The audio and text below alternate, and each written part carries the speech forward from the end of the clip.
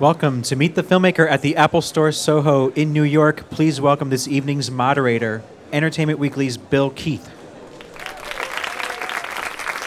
Hi, everybody. Thanks for coming out tonight. You have some great guests. I know you're not here to see me. We have some really special clips from Michael Showalter, writer-director Michael Showalter's film, Hello, My Name is Doris, starring Sally Field, and they are both here tonight. Before I bring them out, I would love to show you the trailer of the movie.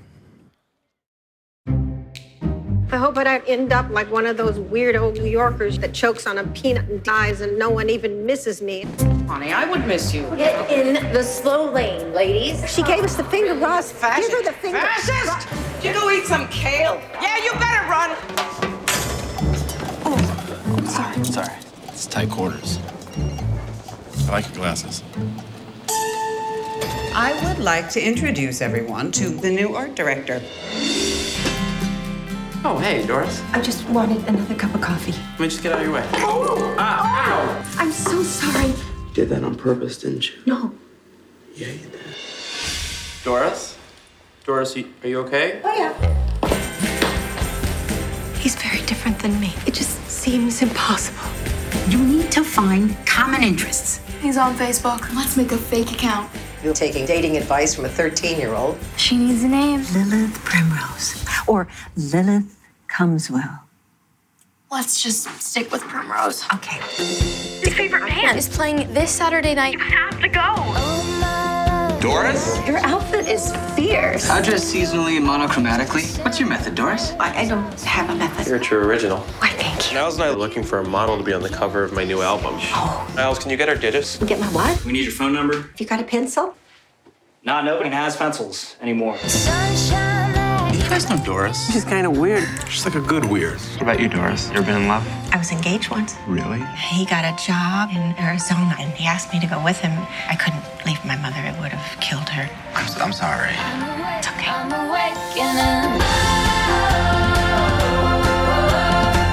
It's like somebody stole my friend and replaced her with a wild animal. These people have really welcomed me into the world. Can you be honest with yourself? He's barely old enough to vote. You're just jealous because I'm having fun and doing things with other people and not just you. Your husband died 15 years ago! Move on! You have packets of duck sauce in your refrigerator from the 1970s. It keeps! I'm awake, and I joined the LGBT knitting community. I'm not a lesbian, but I'm me there. You know, I feel that way in Staples.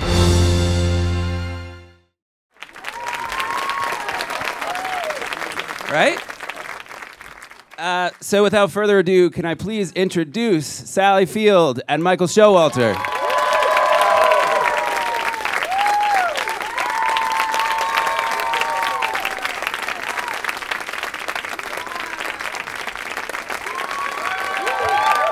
First up, Sally, I'd love to ask you, what did you love about Doris when you saw the script? Wow, everything.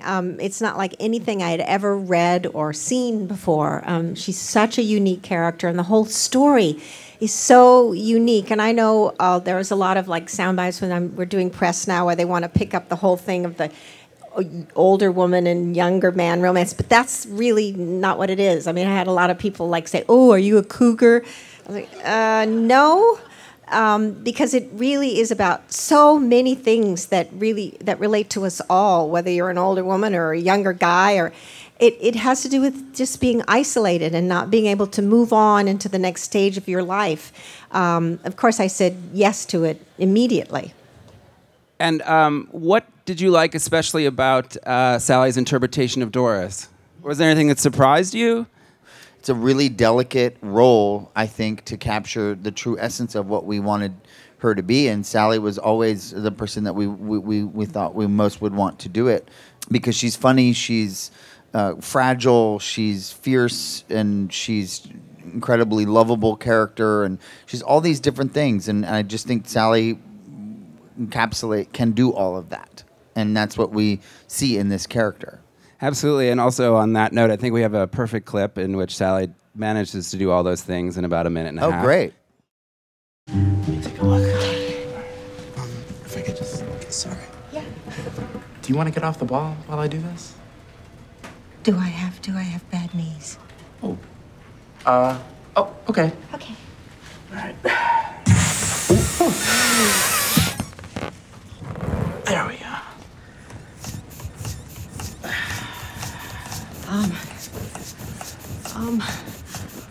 How you liking the new job? The new job, pretty good so far, I guess. Is it? I feel like I'm managing okay. Yeah. Okay. All right. Okay. Sorry. Yeah. Yeah. How's that? Oh, good. Yeah? It's not too hard? No, oh no. I'm gonna pull it out. Okay. Let me get that back in. Ooh. Yeah, there you go. Right. Fortunately for us, unfortunately for Doris, this is only the beginning of many awkward encounters. So I would just ask, there's so many people pop up in the film. What was the casting process like? Max Greenfield was actually the first person to be agreed to do the film. He and I had worked together previously, and then we asked Sally to do the movie, and she said yes. Once those two were cast, some of them are friends, some of them are people whose work I just know. But the comedic talent was just astonishing, Yes, and they yeah. were so. I mean, the improving and bringing it all alive. We have was Wendy just- McClendon Covey is in the film, and Stephen Root and Tyne Daly. Tyne Daly, yeah. Who's amazing in the film and so funny.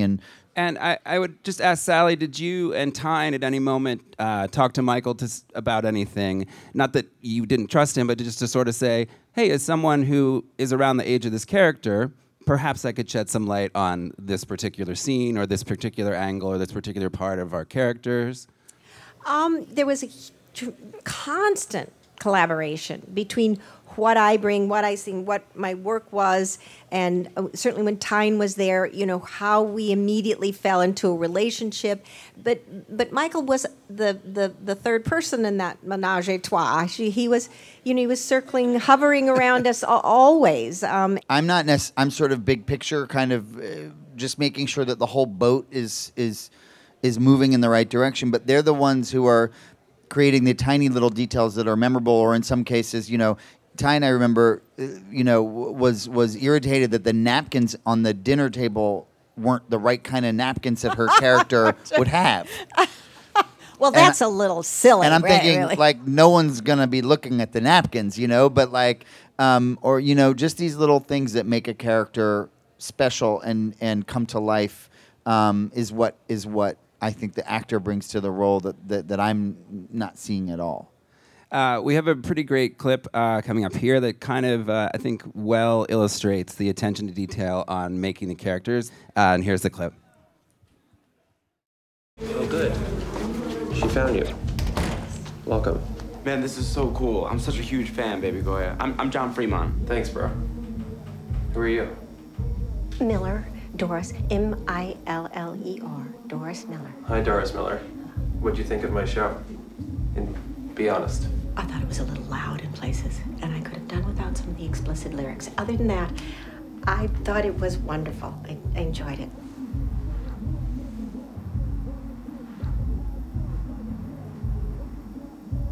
I like you, Doris. Why, thank you. You say what you mean and you mean what you say. Well, kind of. You're a true original. I try. Niles, what do you think? She looks fucking sick, dude. Right? For sure. All right. Niles and I have been looking for a model to be on the cover of my new album. Oh, good. It's gonna be called Fresh Vintage. Oh, that's nice. Niles is shooting it. He's my photographer. What's up, Doris? How are you and shit? What's happening? I'm just fine and shit. Just fine. That's Niles O'Rourke. He's a major fashion photographer. Oh, that's nice. Niles and I love your look, Doris. Do you want to do this? Yeah. Niles, can you get our digits and we'll have Cassie set it up? Get my what? Yeah, Niles, grab your digits. What? It's your fucking phone number. We need your phone number to call you and shit. Oh, okay. If you got a pencil?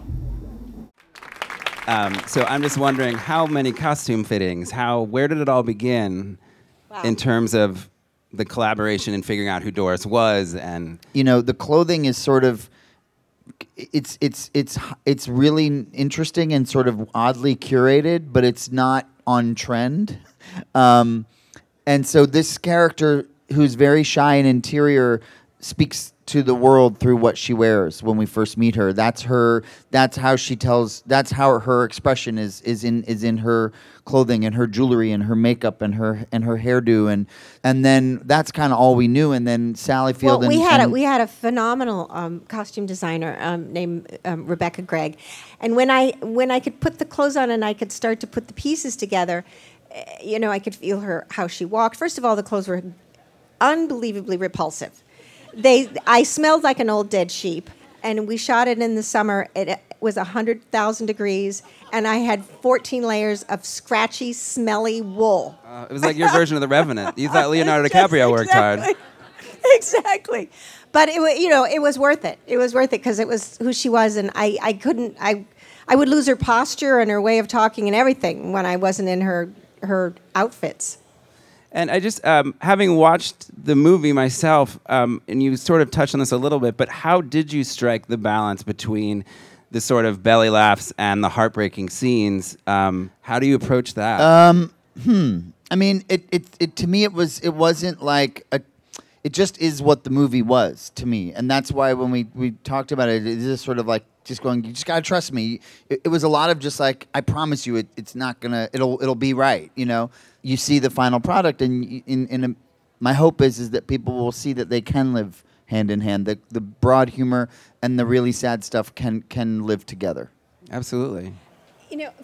Certainly for me, the weaving those territories together only works is if you have every moment of it really rooted in what you've created as the character, the real, honest, emotional place that character is living at the time. Right. And always being, the minute you're not in a real place, it becomes a cartoon. It becomes a caricature. Right. Well, you both do beautiful jobs of doing the weaving that you're talking about of those two things. And before we go out to the audience for questions, I thought I would indulge you with one more scene. This doesn't need much setting up. It is just another typical encounter between Doris and John that might enter into the fantasy zone. Let me just get out of your way. Ow! Okay. Damn it. Okay. No, I'm so sorry. It's okay. Sorry. It's okay. Let me help. I'm so sorry. I'm so sorry. No, Doris. God. Stop it. Stop. Okay. You did that on purpose, didn't you? No. Yeah, you did. No, I didn't. You're a liar. I'm not. And that's okay.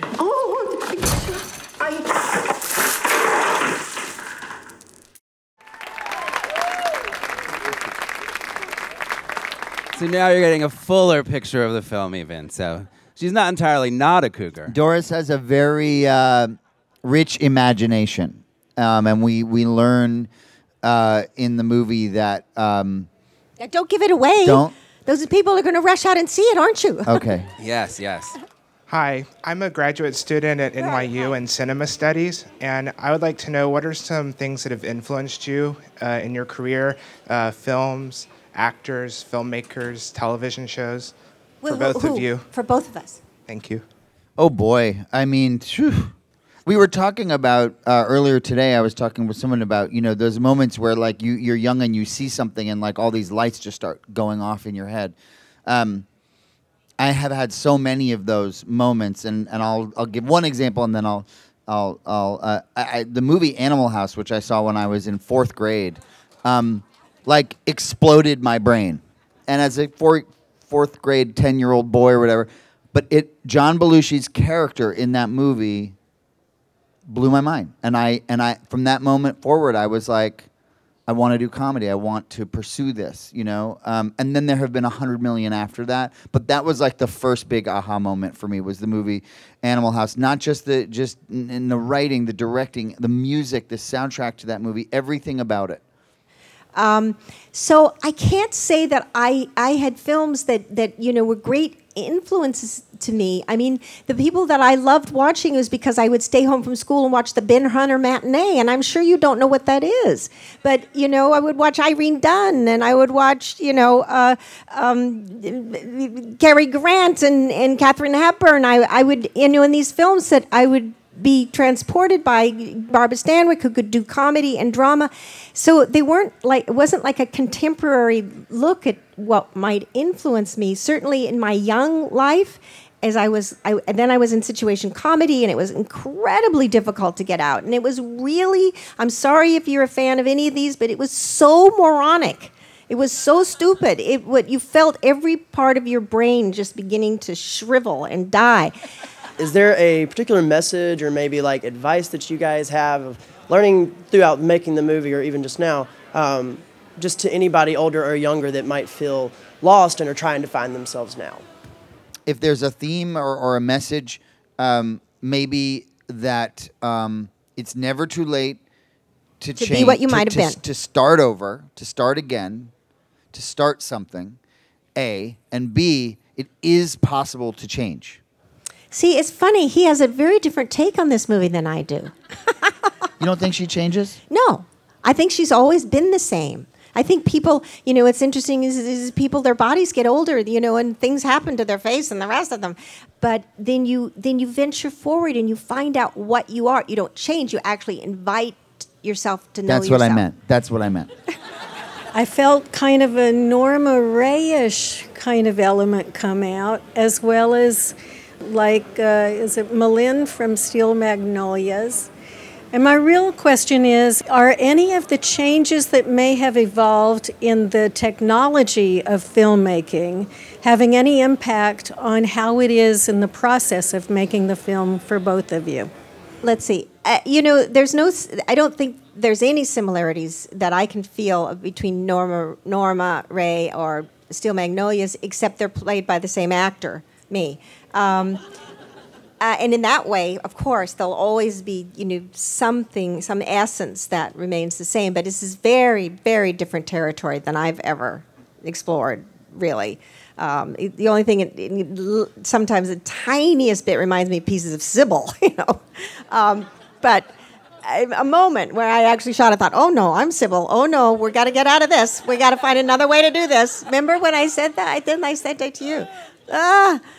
As the technology, I will just say we shot the movie on video. The technology for shooting on video is just unbelievable. I think this movie looks like it was shot on film. It makes it easier to shoot a movie, and then kind of anyone can do it, which is nice. It's how I got started. I mean, making videos and for no money and putting them, showing them to my friends and on the internet or whatever. Like that is in a lot of ways, how my career started.